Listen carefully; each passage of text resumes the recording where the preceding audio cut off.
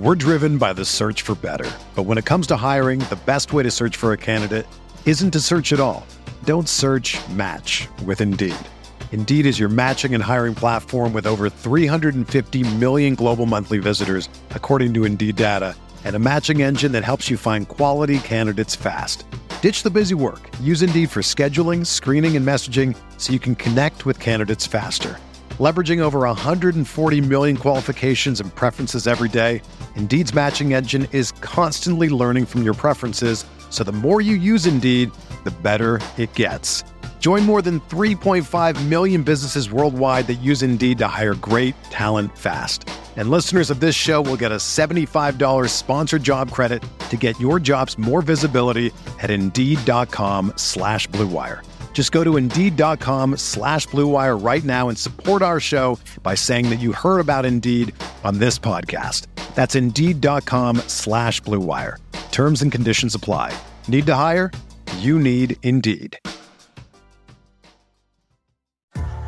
What's up, y'all? It's Drewski, and I've teamed up with Mountain Dew to produce a hilarious new basketball podcast called The Dew Zone with Drewski. Learn the backstories of your favorite ballers and celebrities like Jamal Murray. Did you have like a favorite team? Was it the Raptors at the time or no? Was the Raptors even started around that time? Come on, bro. I ain't that old, fam. You talking like I'm 50. Taylor Rooks, Asia Wilson, and many more. You won't want to miss this. Listen to The Dew Zone with Drewski on Apple Podcasts, Spotify, and wherever you listen to podcasts.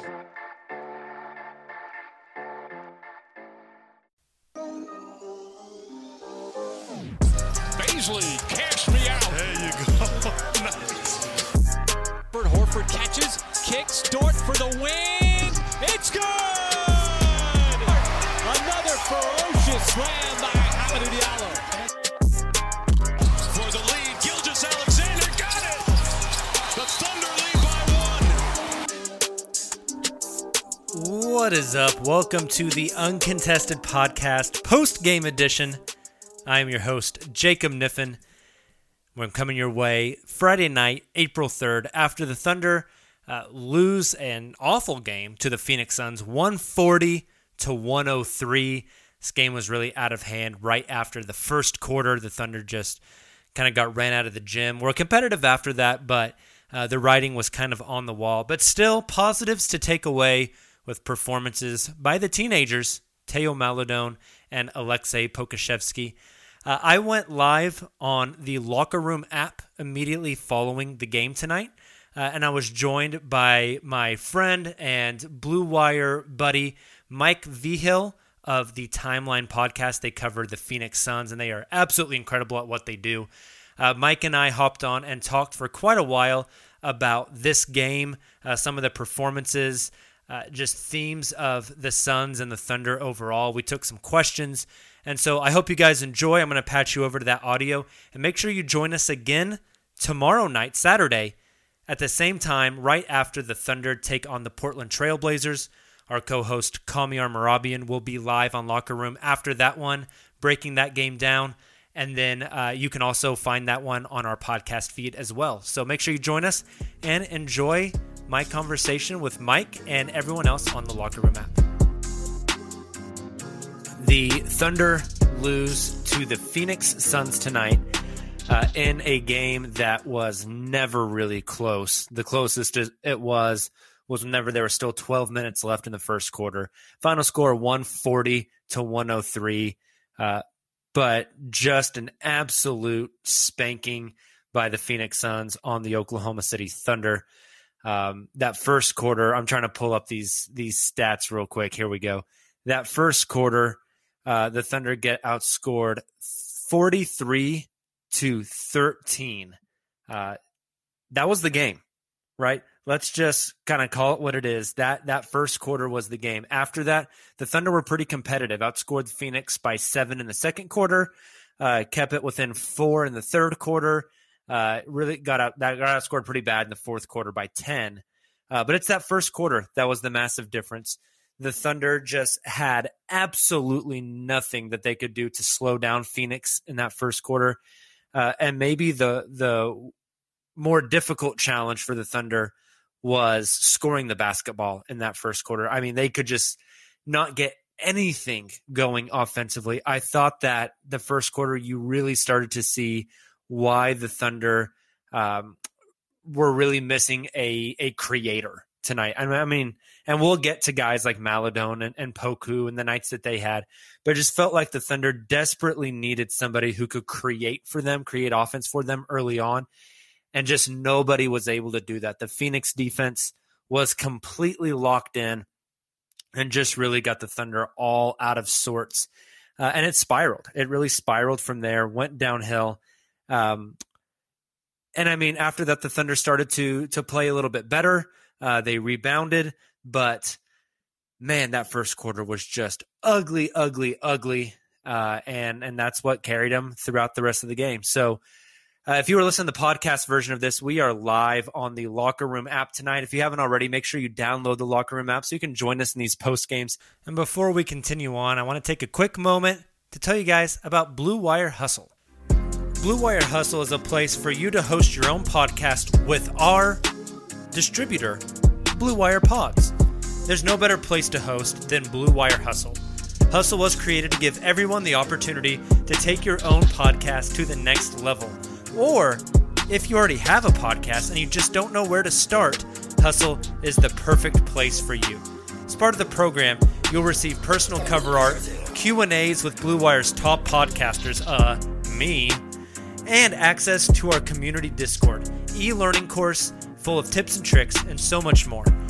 On top of that, we'll help you get your show pushed out to Apple, Spotify, Google, Stitcher, and all the other platforms you listen to pods on.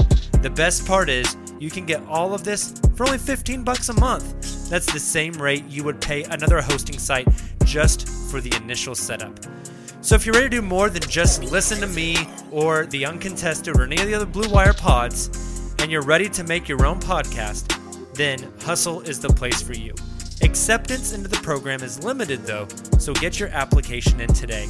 To apply, you just got to go to bwhustle.com/join. Check out the description box in this episode to find out more. But again, that's bwhustle.com/join. Theo absolutely balled out tonight. Had a wonderful game. Ties a Thunder rookie record for points in a game. Theo goes for 33 on 10 of 18 from the field. A really impressive 5 of 7 from the three-point line. But to me, what was maybe the most impressive thing of Theo's line tonight was 8 of 10 from the free throw line. He got to the line 10 times tonight, which I just think that was incredibly impressive by him. Really driving, being aggressive, attacking the basket. Theo had an awesome night. And to talk about that a little bit more, we're going to get my boy Mike up here. If you guys do not listen to the Timeline podcast, the Phoenix Suns pod, you are messing up because Mike and Sam are absolutely incredible at what they do, and they have to be absolutely enjoying this ride of Suns basketball. Mike, how's it going, my man? It's going pretty well, especially after tonight. It's tough to complain about a blowout. The Suns have played, and forgive me, I don't want to disparage the OKC Thunder. As you know, Jacob, I love a lot of players on the Thunder this year, but the Suns have played a lot of bad teams close lately, where like a little too close compared to what their record is. So it's kind of nice to see them just do a little better. Yeah, no, for sure. And Mike, before you hopped in the room, I was kind of going over the game, and really it was just the first quarter, right? The Phoenix Suns just came out. I think a lot of teams have come out against the Thunder this year and seen that starting lineup without Shea, without Dort, without Horford, and said, oh, this is going to be a win. And they kind of take their foot off the gas before tip-off even happens. The Suns did not do that. The Suns came out focused and aggressive and just beat the dog shit out of the Thunder from the word go. And after that first quarter, they were able to take their foot off the gas a little bit because they created such a large gap.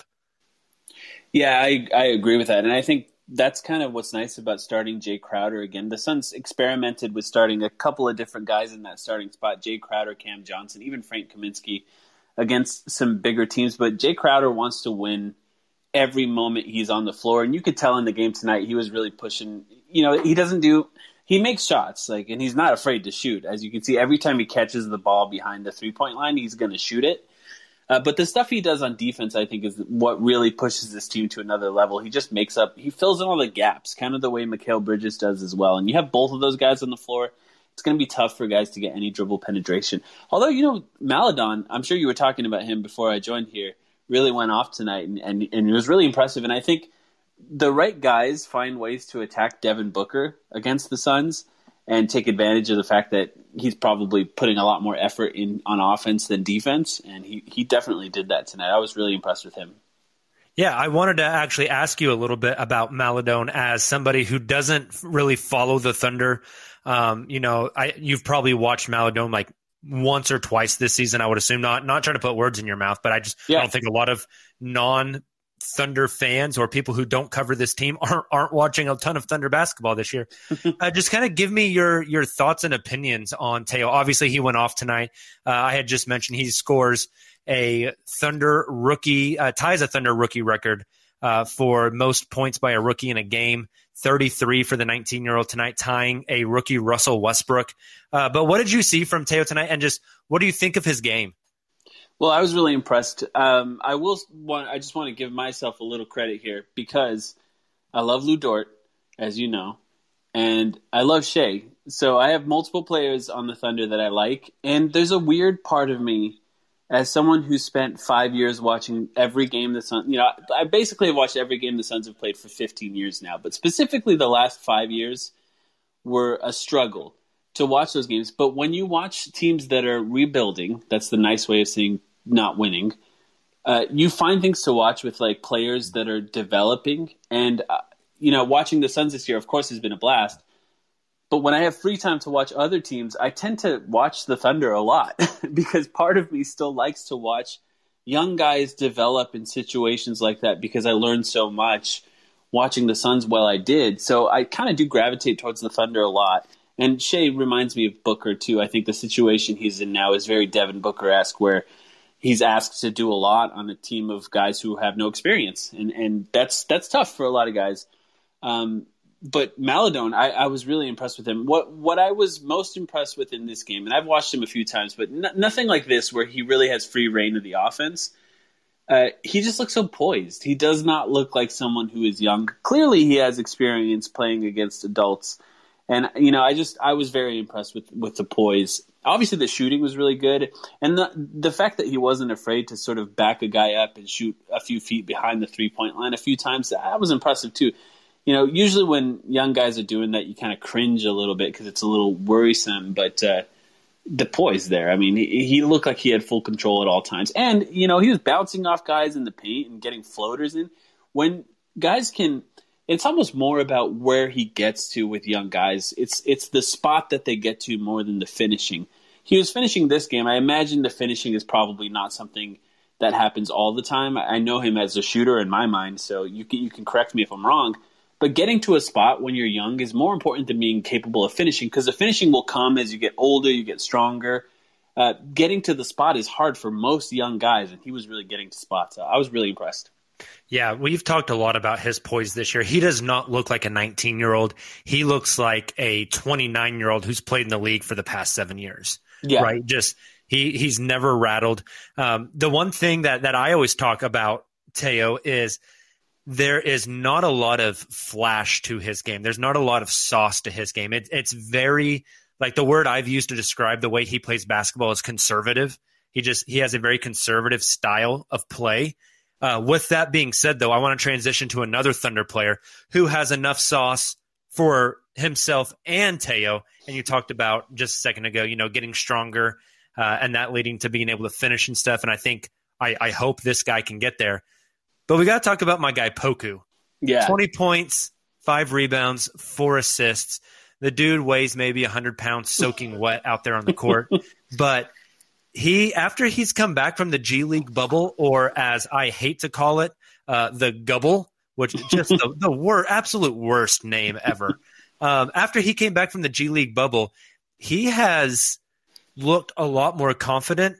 And this guy, I mean, you want to talk about having some flair to his game, having some insane confidence to his game, and just willing to try anything out there. Poku tonight just, again, continues to show me stuff, especially in the pick and roll and with his passing, that I'm just like, man, a 7'1", 19-year-old kid who weighs like literally as much as I do at 6'1", shouldn't be able to do that kind of stuff. Oh, I love Poku. We talked, Jacob, you and I talked before the draft. Maybe it wasn't even recorded, to be honest. But we talked about Poku specifically, and that was sort of one of the guys that we both really agreed on. It looks weird every time he plays basketball, and I don't think that's something that's going to change. It looked weird before he was on the Thunder. It's just it looks weird when he plays basketball. But there was one specific play that stood out to me. Yes, the shooting was nice, and he had a couple nice passes as well. But there was one specific play. He didn't even make this shot. But he was lined up against Šarić around like maybe 18 feet away from the basket. And he hit him with like a left to right crossover. And then he went right behind his back to his left, gathered into a step back and shot a mid-range shot. And the shot didn't go in. But what I saw was a Luka Doncic sort of step back move that guys his size should not necessarily be capable of doing. And, the shots might get better over time. I was somebody who watched Dragan Bender. He's not that. If anyone says that he's Dragan Bender, he's not. Dragan Bender was the least confident basketball player I've ever seen in my life. And confidence matters in basketball. And Poku's got that. He's got a lot of it. But that specific play was one of those plays where I'm like, this is just impossible. If that starts dropping and he starts to do that on a regular basis, there's just no way to guard that. I mean, how do you do it? You can't. A guy fast enough to keep up with that is not going to be capable of blocking it. A guy tall enough to block it is not going to be fast enough to keep up with it. It's just he's a unicorn. That word is overused, but if he can get it together and really figure it out, it's going to be incredible. Yeah, I know exactly the play you're talking about because if that shot went in, I had a tweet locked and loaded and ready to go. But that play, and then I don't know if you remember this, Mike, but the play that came immediately after that play, he came down. I think he got a rebound or they inbounded to him. I can't remember what happened for the Thunder defensively on that next play. But Poku came down, had the ball on the right wing, was dribbling, kind of went in, turned around, pulled it back out, and then on a redrive, off the dribble, right-handed, threw a bullet pass literally from one side of like the break at the three-point line. Yep. To the other side, yep, through traffic. And I was just like, that is absolutely absurd. Like, how did he have the vision to make that happen? And yeah, like, dare I say it, it's if he can get those types of shots like you were talking about to drop, it's KD-esque. He's not KD. He's not going to be KD. I don't think so. God, if he is, then, God bless my soul. Send me straight to heaven because I've ascended to something beyond mortal. But it's KD-esque with the size, the frame, the skill work. He's not athletic as KD. He's not as explosive as KD. He doesn't have the first step that Kevin Durant has. But the skill and the size it's impressive. And he started this season so poorly, and everybody just wanted to shit on the kid. Yeah. And I was like, man, he's like 19. Not Isaiah. I don't know what I was going to say, Isaiah Roby there. Alexei Pokusevski, if he were to be in the 2021 draft, he would be like the 6th youngest guy in the 2021 draft. Like, that's how young he is. Yeah. And so, I mean, he's going – I saw somebody tweeted tonight, when Poku's rookie scale contract is over, he will be as old as Corey Kispert from Gonzaga is right now, which is just absolutely freaking stupid ridiculous. So he's the sky is the limit for that kid, and I think I'm really excited to see how he kind of develops.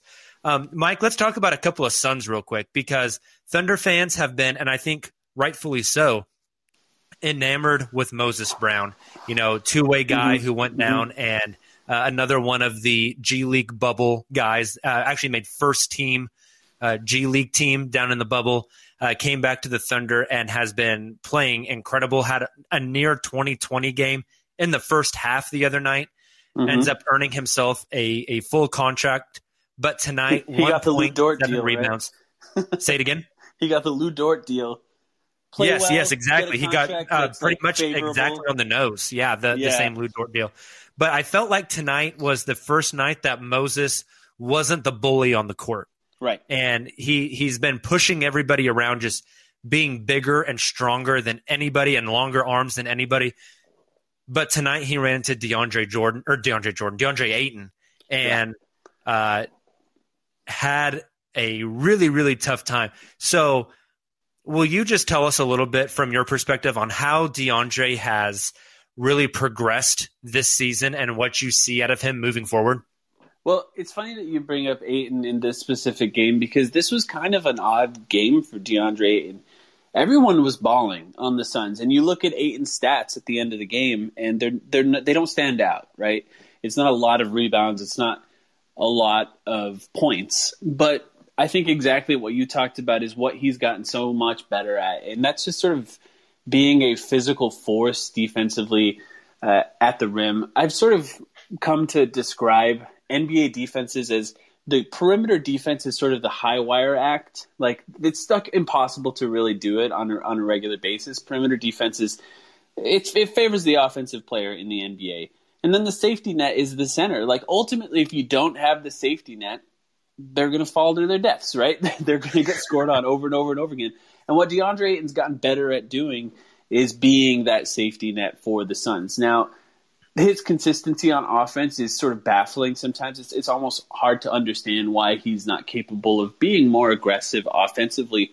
But it's not as important for the Suns as his consistency on defense. And he's developed that consistency on defense. And it's kind of an odd thing where on defense now, it seems like he's fully aware of his size. He's fully aware of his strength. He's fully aware of his speed. And on offense, he's not at times aware of those things at all. But, you know, like tonight, I thought he did a great – I mean, there's no way – if you're the safety net, there's no way that you can build up a 30-point lead without being a proper safety net. Because if you're not defending the rim properly, then they're going to find – any NBA team, regardless of who's healthy, who's not, is going to find a way to score some points. So, you know, an odd game for him. Some Suns fans might not be happy with it. But ultimately, I mean, in a win like this, it's hard to be unhappy with anyone. Although it took Jalen Smith a lot longer to score any points in this game than Tyshawn Alexander, which for the Suns fans is funny because Tyshawn wasn't even drafted. I have to, Jacob, I feel like we're burying the lead here. What was it like? I know you've probably watched Chris Paul play this season a few times, but what was it like to watch him against the Thunder? I mean, you guys have an interesting relationship with Chris Paul. He was sort of a rental for OKC. You talked me into Chris Paul before the season. You're the reason that I was all in by the time the trade actually happened. But what was it like for you to watch him? And Mike, I didn't lie to you, did I? No, absolutely. It's better than I could have imagined. I'm telling you, man. I'm telling you. I predicted a third seed before the season, and the Suns legitimately have a chance at the 1 seed. Now the Jazz don't seem to be slowing down, but it's not out of reach for the Suns to be the 1 seed, which is just not as good as I thought they were going to be with how much I believed in Chris Paul. They're even better. And a lot of that is Chris Paul. A lot of that is other guys. But I do feel like the pressure to win every night is there when you play with a legend more than when you don't. It just is. You have now the legacy of one of the greatest players of all time on your back. And I think that matters a lot. So, but what was it like for you? Yeah, no, what I used to, this is funny. I used to, before Chris Paul came to the Thunder, I hated watching Chris Paul. I thought he was a flopper. You know, I did not like the dude. And now there is almost nobody in the league I cheer for more than Chris Paul. And I think I enjoyed watching the first game between these two back in, God, I can't remember when that was, the very first month of the season, I think. Whenever more fun for Thunder fans probably to watch that one than this one. Yeah, and not even for the win, but in that game we got to see student versus teacher, right? Shai Gilgeous-Alexander versus Chris Paul, the Donatello taking on the Master Splinter type of vibe there, and I absolutely loved seeing that. But Chris was incredible tonight. Just watching him, seeing him on the court, I kind of knew what he was going to go to, right? Like as soon as, in that third quarter, as soon as he got Moses Brown switched onto him, I was like, oh, God bless you, Moses Brown. He's going to turn you inside out. He's going to hit the jumper. Yeah. And that's exactly what he did. You know, he had multiple plays where he comes off the pick and roll. He does that little hang dribble and he hangs out, and then he has that little step back mid-range pull-up that's just that patented shot that he like never ever misses. It was just fun to be able to watch him and know exactly what he was going to go to and see him do it. And if I know what he's going to go to, you sure as hell know the guys on the court know what he was going to go to. I mean, they're paid to know that.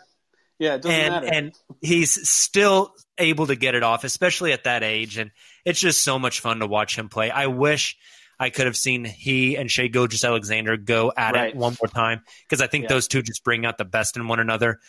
There's a lot of love between those two. But I think just like any friends, whenever you get them on a basketball court in a competitive setting, they want to go at each other. And so I wish we could have seen Shai and Chris go at it again. But it was fun to watch him tonight. And I think a good experience for Theo to have to go up against Chris Paul. Theo is not like Chris Paul as far as like how good he is going to be, but I think he is like Chris Paul in the sense that there's not that elite athleticism, but there's that poise and there's that IQ. And I think Chris Paul, Tony Parker is, if I told Theo Maledon to watch two guys play basketball and try to mimic what they do, it would be those two guys. And so it was really fun for Theo, or for me to see Theo go up against Chris. I thought that was another fun little wrinkle to this one. But yeah, always a blast to watch Chris Paul. And yeah, I remember us having fake trade call podcasts, crossovers with the Uncontested in the Timeline, talking about how to get Chris Paul to Phoenix. And Taylor and I told you guys, we're like, man, if you guys get him, I'm telling you. And I'm so glad to see that it's really come to fruition and see the Suns kind of not just going over the hump, Mike, but just blowing past the hill altogether, right? They didn't sneak over the hill. They used it as a goddamn skateboard ramp and just shot off to the sun. And it's been a lot of fun to watch. So. Yeah, as far as this Suns season, it's interesting to be so close to it, like I am. Of course, I have thoughts of how good the Suns could be. I have thoughts of how they could be attacked in the playoffs. I have thoughts of who the best matchups could be for them in the playoffs. It's sort of interesting to see people's opinions change on the Suns over time.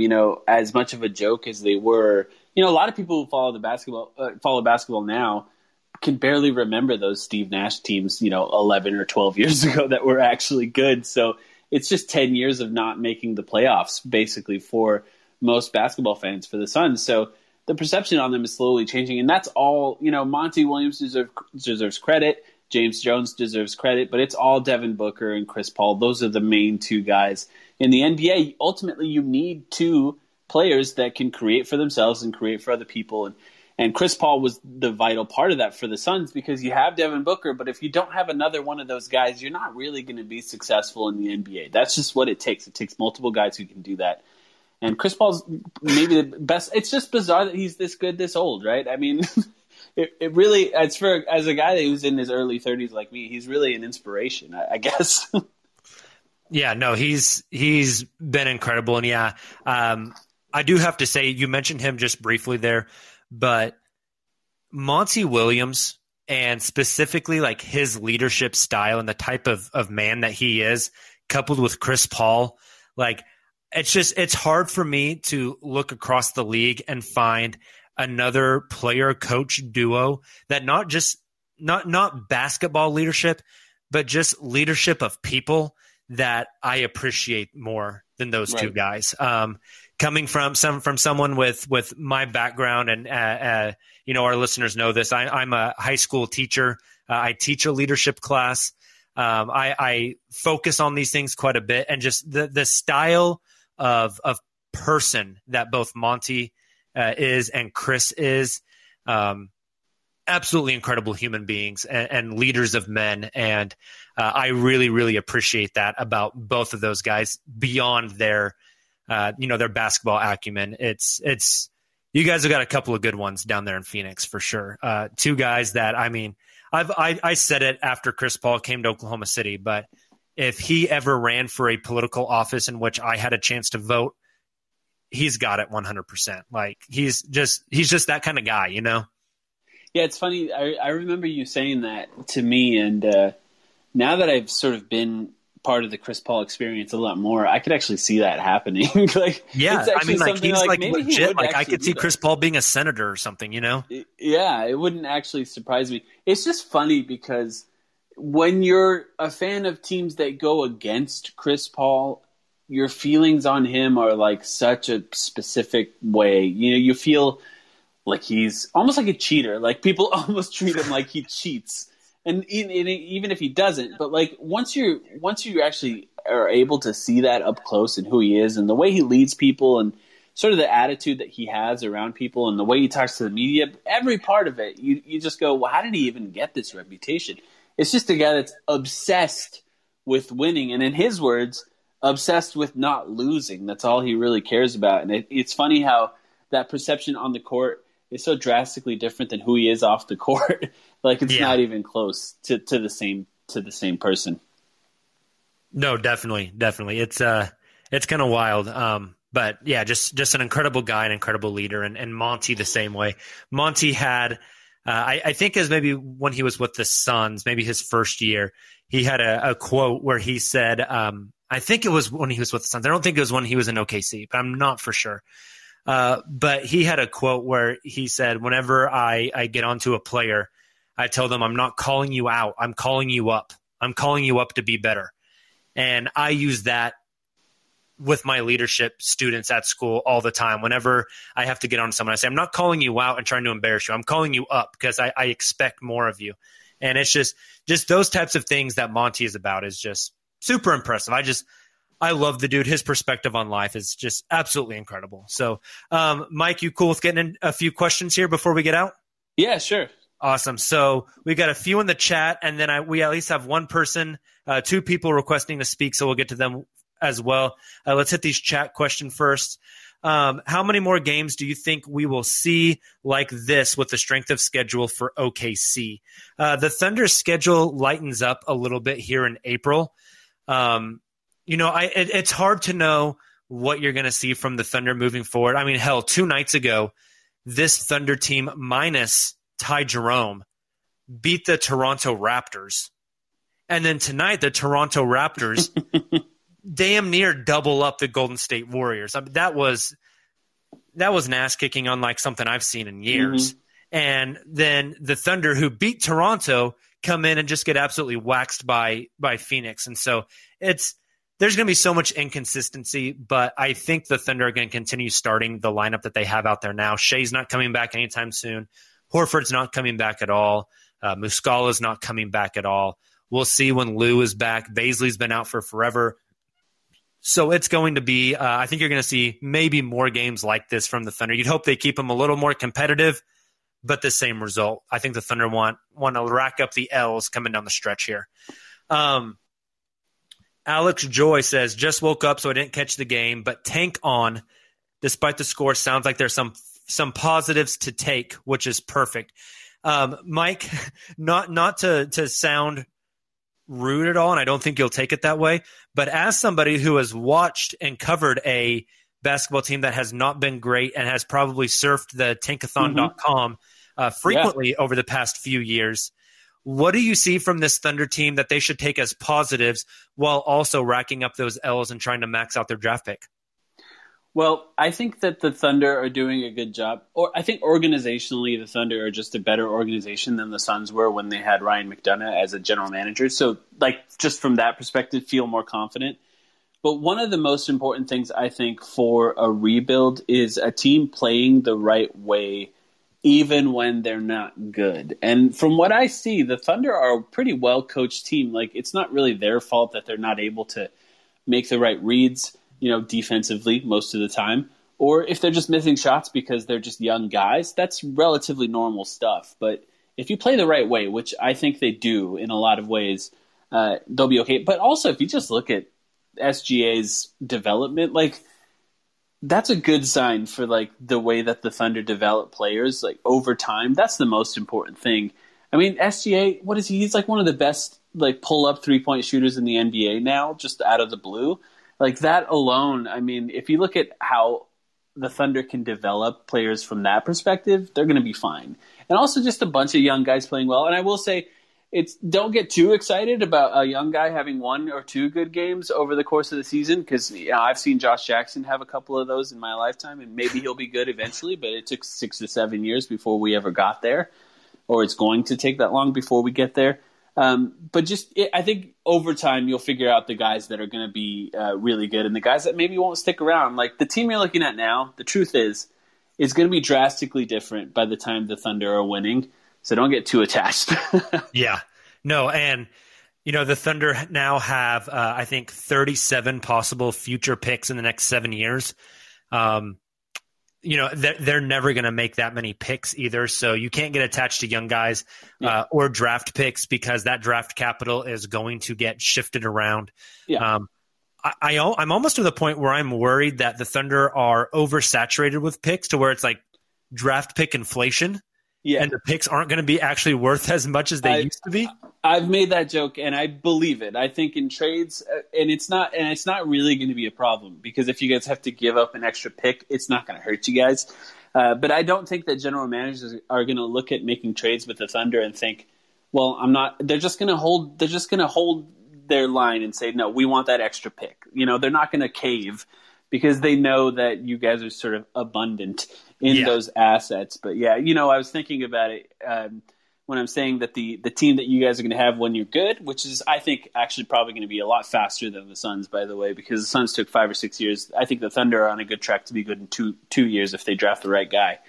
But the longest tenured players on the Suns besides Devin Booker are Mikal Bridges and DeAndre Ayton. Yeah. So that's how drastically that's. We're driven by the search for better. But when it comes to hiring, the best way to search for a candidate isn't to search at all. Don't search, match with Indeed. Indeed is your matching and hiring platform with over 350 million global monthly visitors, according to Indeed data, and a matching engine that helps you find quality candidates fast. Ditch the busy work. Use Indeed for scheduling, screening, and messaging so you can connect with candidates faster. Leveraging over 140 million qualifications and preferences every day, Indeed's matching engine is constantly learning from your preferences, so the more you use Indeed, the better it gets. Join more than 3.5 million businesses worldwide that use Indeed to hire great talent fast. And listeners of this show will get a $75 sponsored job credit to get your jobs more visibility at Indeed.com/Blue Wire. Just go to Indeed.com/Blue Wire right now and support our show by saying that you heard about Indeed on this podcast. That's Indeed.com/Blue Wire. Terms and conditions apply. Need to hire? You need Indeed. Suns have changed in that time in order to build a good winner, but you keep the good ones. And that's definitely. No, I mean, when the Thunder traded Hamidou Diallo for Svi Mykhailiuk, that made the longest tenured Thunder member on this team Darius Bazley. Yeah, who's in year 2. Yeah, it's wild. And that's going to happen again and again and again. I mean, you'll keep the good ones though. You'll keep SGA, right? You'll keep Lou Dort and hopefully Cade. Knock on wood, man. Yeah. We just need some ping pong balls to fall their way. Credit Karma has always been there to help you make better financial decisions. And now they want to help you even more. With a Credit Karma Money Spend account, you can be rewarded for good money habits.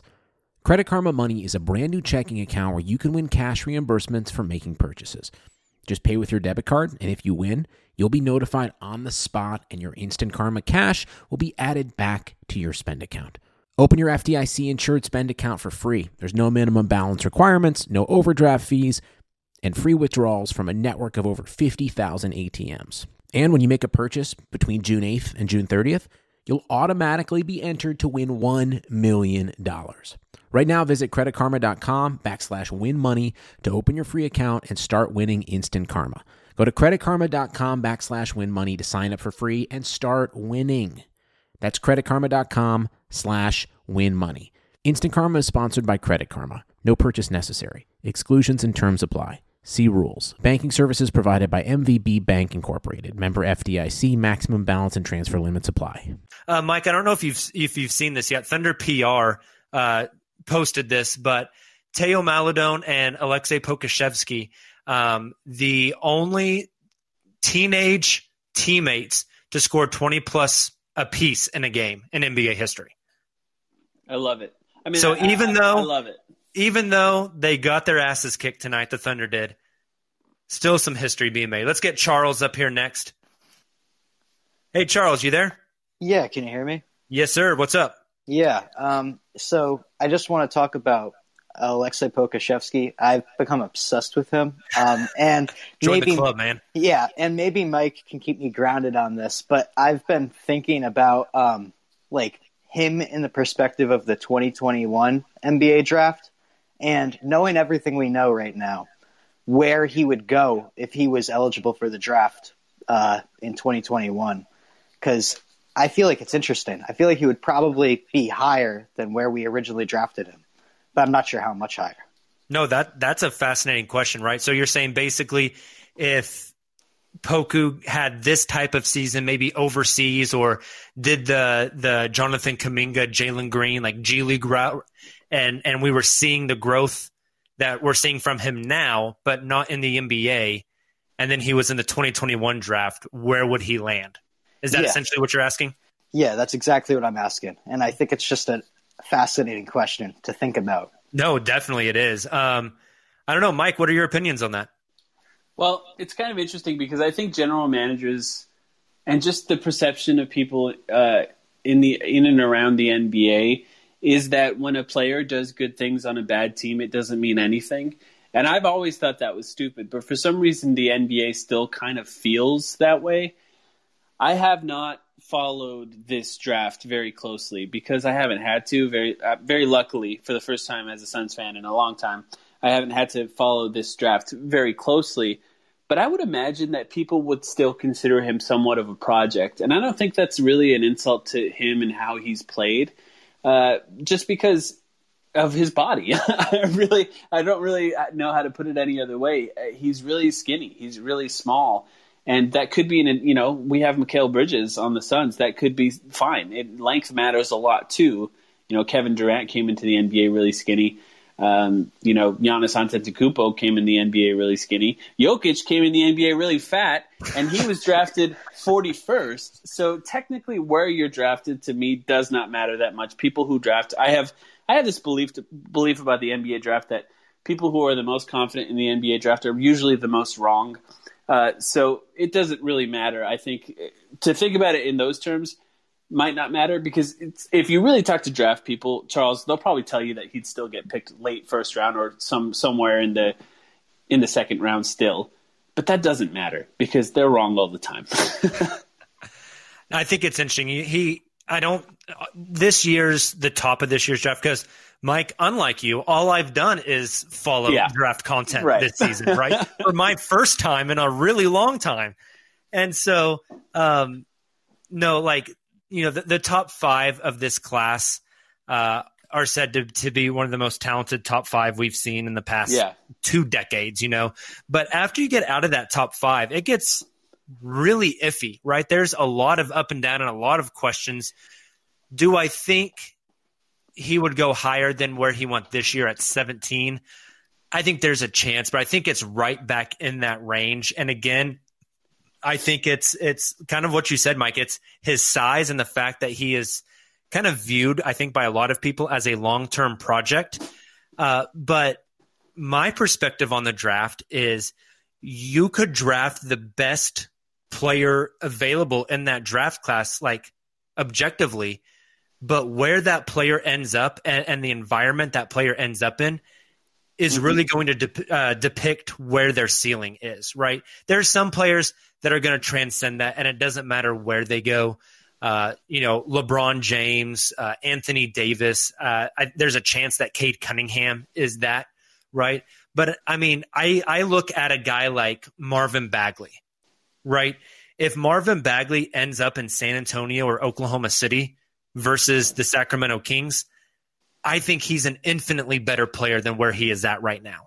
And so I think just as much as it doesn't really matter where you're drafted, I think the most important thing in the draft is what situation you end up in. Yeah. Yeah, it's funny because I think that Marvin Bagley thinks that too now. I think Marvin Bagley's dad definitely thinks that.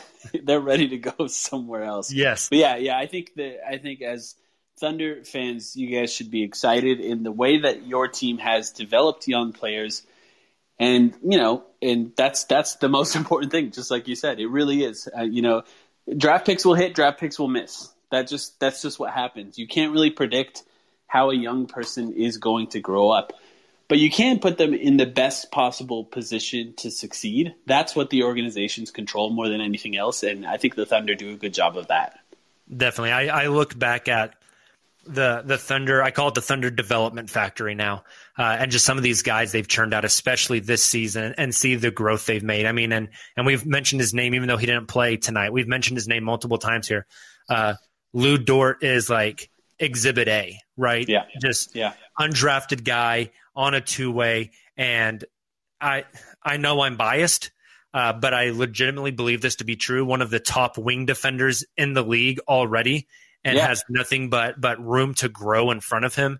And that's an undrafted guy. Theo Maledon tonight, even though we've talked about this tonight as well, you can't take like single games out and make those things just fact and make that a blanket statement. But we've seen a lot of growth from Theo Maledon tonight. Drafted 34th this past year, right? Yeah. Outperforming tons of guys. I think if you do a 2020 redraft right now, Teo's a lottery pick, and he went number 34. So yeah, just where they end up at, and the Thunder I think have proven time and time again that they are definitely a development factory. So let's get one more caller in here before we hop off. We're gonna go to Josh. Hey Josh, how's it going? Hey, it's going good. What's up? What thoughts you got? So in the past, I don't know about you guys, but I've always viewed Theo as, in the future, he's going to be like a solid backup role player, but I never saw much upside in him. After tonight's 33 points, do you think that changes it all? That's a really good question. I've been one that said that as well, that Teo's ceiling seems like he's a 10, 15 year veteran, point guard off the bench. He's I've compared him to a few people before. They're not coming to mind right now, but just that steady hand, that super sub off the bench. How about but when you DJ see Augustine? some of his offensive things tonight, especially to me, again, his ability to get to the free throw line and his 3-point stroke, he's got some stuff to work there with. And we know Shea can play with multiple backcourt teammates. I mean, they thrived in a 3-point guard set last season. So I'm really excited to see what Theo does in the offseason, how he comes back in year 2, and how he and Shea kind of fit together in that backcourt. I keep putting caps on guys, and I keep saying, I think his ceiling's probably around here. And I keep getting proved wrong, so I'm just kind of done doing it, honestly. Here's what I'll say, Jacob. If he's not going to be a guard that's capable of scoring 20 points a game as a starter, which he may be, it's difficult to predict which one of those guys will be that. But if he's not going to be that, if he's going to be more of one of those starters that's like a bit of a lower usage starter next to wings that are capable of creating, then you got to defend. I mean, that's really the next level of that. So a lot of whether or not he can start, if he's not going to be a high usage creator, is going to be his development on the defensive end. Can he be a guy who's good enough to stay on the floor next to other guys? Offensively, yes. Defensively, I think maybe that's something that's still yet to be seen, and that's fair because he's 19. Yeah, he's also large for a 19-year-old.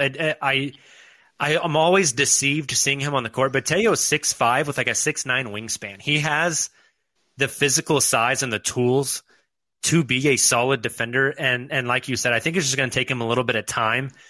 He does have a lot of experience overseas, playing for the French national team, playing in the Euro League.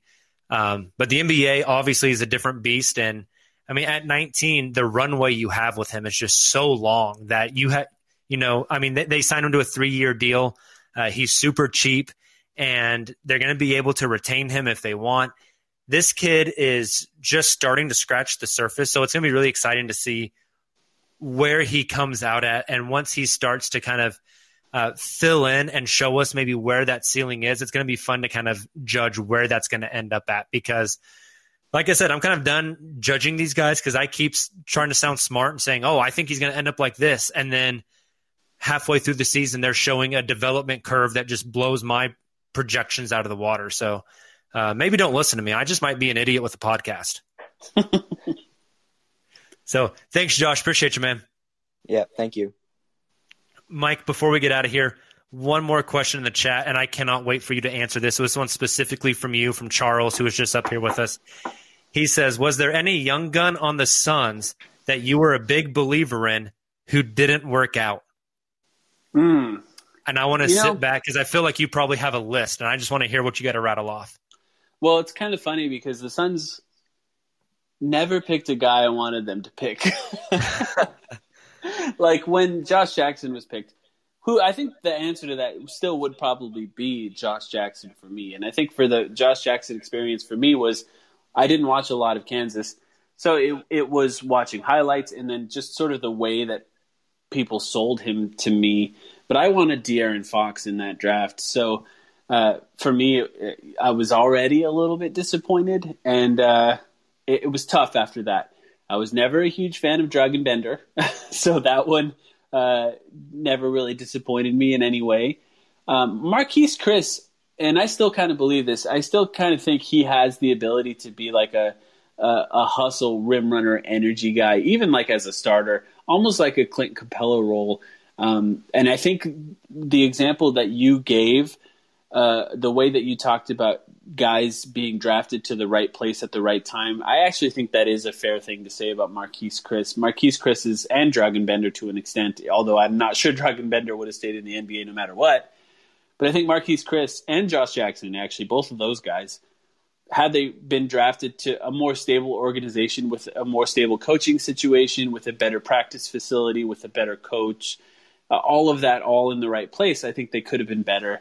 The guy I was probably highest on out of the ones that sort of flamed out for the Suns, Alex Len I never cared about, is probably Josh Jackson. And even Josh Jackson, like, it didn't take that long for me once he was in the NBA to say, I'm not really sure. In fact, on our podcast, we had an intervention for Suns fans about Josh Jackson where I wrote a letter to Suns fans and I read it out loud to everyone just to try and convince them that he wasn't going to be good on the Suns. So that's how bad it got. But yeah, there's a few guys, but I wanted Luka. I'll say that too. That's something fair. Yeah, I wanted Luka. And we got Ayton, but Ayton's still been good. And Mikal Bridges has exceeded all expectations for how good he can be, and I was excited about him right away. So luckily the last few drafts were okay. We had talked about it before we go, and I'm about to go anyway, but I got to ask, Ty Jerome, I still believe. It seems like he's gotten a little bit better. I mean, he's getting more playing time, at least over the last few weeks. Do you see anything in him? I haven't watched enough to know. Do you see anything in him to believe he'll be an NBA player? He didn't get a chance to play at the start of the season at all because he had a pretty severe ankle sprain in camp before the season started. So the first time he was actually healthy and available was whenever they sent him down to the G League bubble. He got a little bit of run-in down there. Yeah. Got brought back up to the Thunder, and then Hamidou Diallo suffered an injury, and so Ty really got a chance to get out there and play. And he and Shea, not just on court, but off court as well, have a really strong relationship. I've been a really big fan of Ty. He's I remember specifically you telling us, you told Taylor and I, he's going to be the slowest guy on the court. And that checks out. Yeah. But he has a really good basketball IQ, and the dude he plays with so much confidence and just energy. Yeah. It's so much fun to watch. When he's out there, it seems like he legitimately feels like he is one of the best players on the NBA basketball court. He's pulling up from 5 or 6 feet beyond the line. I think he's shooting 45% from three on 5 attempts a game since the G League bubble. He's a flamethrower. He can dime it up. To me, I'm going to stick my foot in my mouth again because I'm going to say some shit that is going to end up not being true. But he, to me, is definitely the super sub, light bulb guy off the bench that can just come in and kind of just light up a team for you. Yeah, I mean, he's another example of a guy who, if you want him to start, he's going to have to play better defense, and that's about moving his feet well. But he is 6'5" as well. Just like Theo. So he's got the right size. To me, like, there's no world where he's not a 40% three-point shooter in the NBA, and he's 6'5". So if you're a 6'5", 40% three-point shooter in the NBA, you're going to have a career at some point. But you add that to the fact that he generally, makes the right reads, like he's capable of making the right passes. He doesn't really turn the ball over a lot. There was some sloppy passes early in the Suns, but if you look at the bigger picture, which includes his college, he's not a guy who turns the ball over a lot. And I think you have to get used to the speed of the NBA, especially for him. I just don't really see a world where he's not on a team at some point contributing. I think the best situation for him is coming off the bench for a really good team where he can get wide open 3-point shots and make the right passes on a closeout. But I still believe, and I hope, he's in the right place now. I think with the Thunder, he was good friends with Mikal Bridges as well. So, he seems like a good guy. That's usually a good sign when like a guy like Mikal or a guy like Shea really likes him. So I hope he does well in OKC. And when I watch the Thunder, I definitely zero in on him and watch everything he does because, I watched a lot of him on the Suns and I watched a lot of him in college because of that. I watched full games. Yeah, I hope he's good. Yeah, I have high hopes for him. I think it was you who tweeted tonight that you see him as like a 6'5" Tomas Satoransky. Yeah. And I love that, right? If that's what he turns out to be, power to him. That's a really solid NBA player. So yeah. Awesome. Well, Mike, let's get out of here. Before we do that, though, since I'm going to rip this audio and drop it in podcast form, will you please just shout out all of the awesome things you are doing over at the Timeline, where people can follow you, where they can hear you, where they can watch your guys' incredible YouTube videos, etc. Just take the floor and plug all your shit. We probably do have a YouTube video that Thunder fans might be interested in. We just released a video on our YouTube channel. It's called The Timeline, a Phoenix Suns channel. It's called From the G League to a Contender. It's the story of Cam Payne. So Cameron Payne has had a fascinating story where he kind of flamed out. He was out of the NBA entirely, but then now he plays a huge role on the Suns where they would not be this good without him. He joined the Suns right before the bubble, and then they went on an 8-0 run. And that's not a coincidence. That's like directly related to the minutes without Ricky Rubio and Devin Booker having Cam Payne now on the floors. So that's an interesting video. I think it'd be interesting for Thunder fans to watch because they have some experience watching Cameron Payne. But yeah, you can follow me on Twitter at Protected Pick. Listen to our podcast, The Timeline of Phoenix Suns podcast. It's all Suns stuff. If you're interested in the Suns, it'd be something to check out. Awesome. Mike, man, I appreciate you hopping on here with me. Enjoy the ass kicking that the Phoenix Suns handed to the Oklahoma City. I will enjoy the extra ping pong ball. All right, Jacob, you have a good night. Awesome. Hey, you too, man. And for those of you who have been listening in, we'll be back here live on Locker Room again with you guys here in about 24 hours after the Thunder take on the Portland Trail Blazers. So make sure to come back and join us there. We will also upload the audio immediately to our podcast feed after that Locker Room hangout is over. And then, as always, our Sunday night live show, 9 p.m. Central Time on YouTube, on Twitter, and on Facebook. Actually, I hope we can get on Twitter because they no longer have Periscope, and that's where we were streaming through. We'll get that figured out. But regardless, come hang out with us on Sunday night as we do our NBA-wide weekly podcast at 9 p.m. Central Time. Until then, you guys take it easy. Have a great Saturday. Join us again Saturday night after the Thunder take on the Blazers. And as always, Thunder up.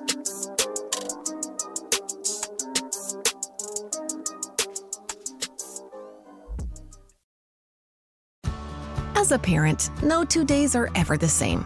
At Care.com, you can find trusted and flexible sitters to help manage your family's ever-changing schedule. Care.com can even help you out with housekeepers, dog walkers, senior caregivers, and more, so you can find care for all you love. And 100% of caregivers who use Care.com have been background checked with CareCheck, a key first step in hiring confidently. To get the help you need to make it all work, sign up now and find a great sitter at Care.com.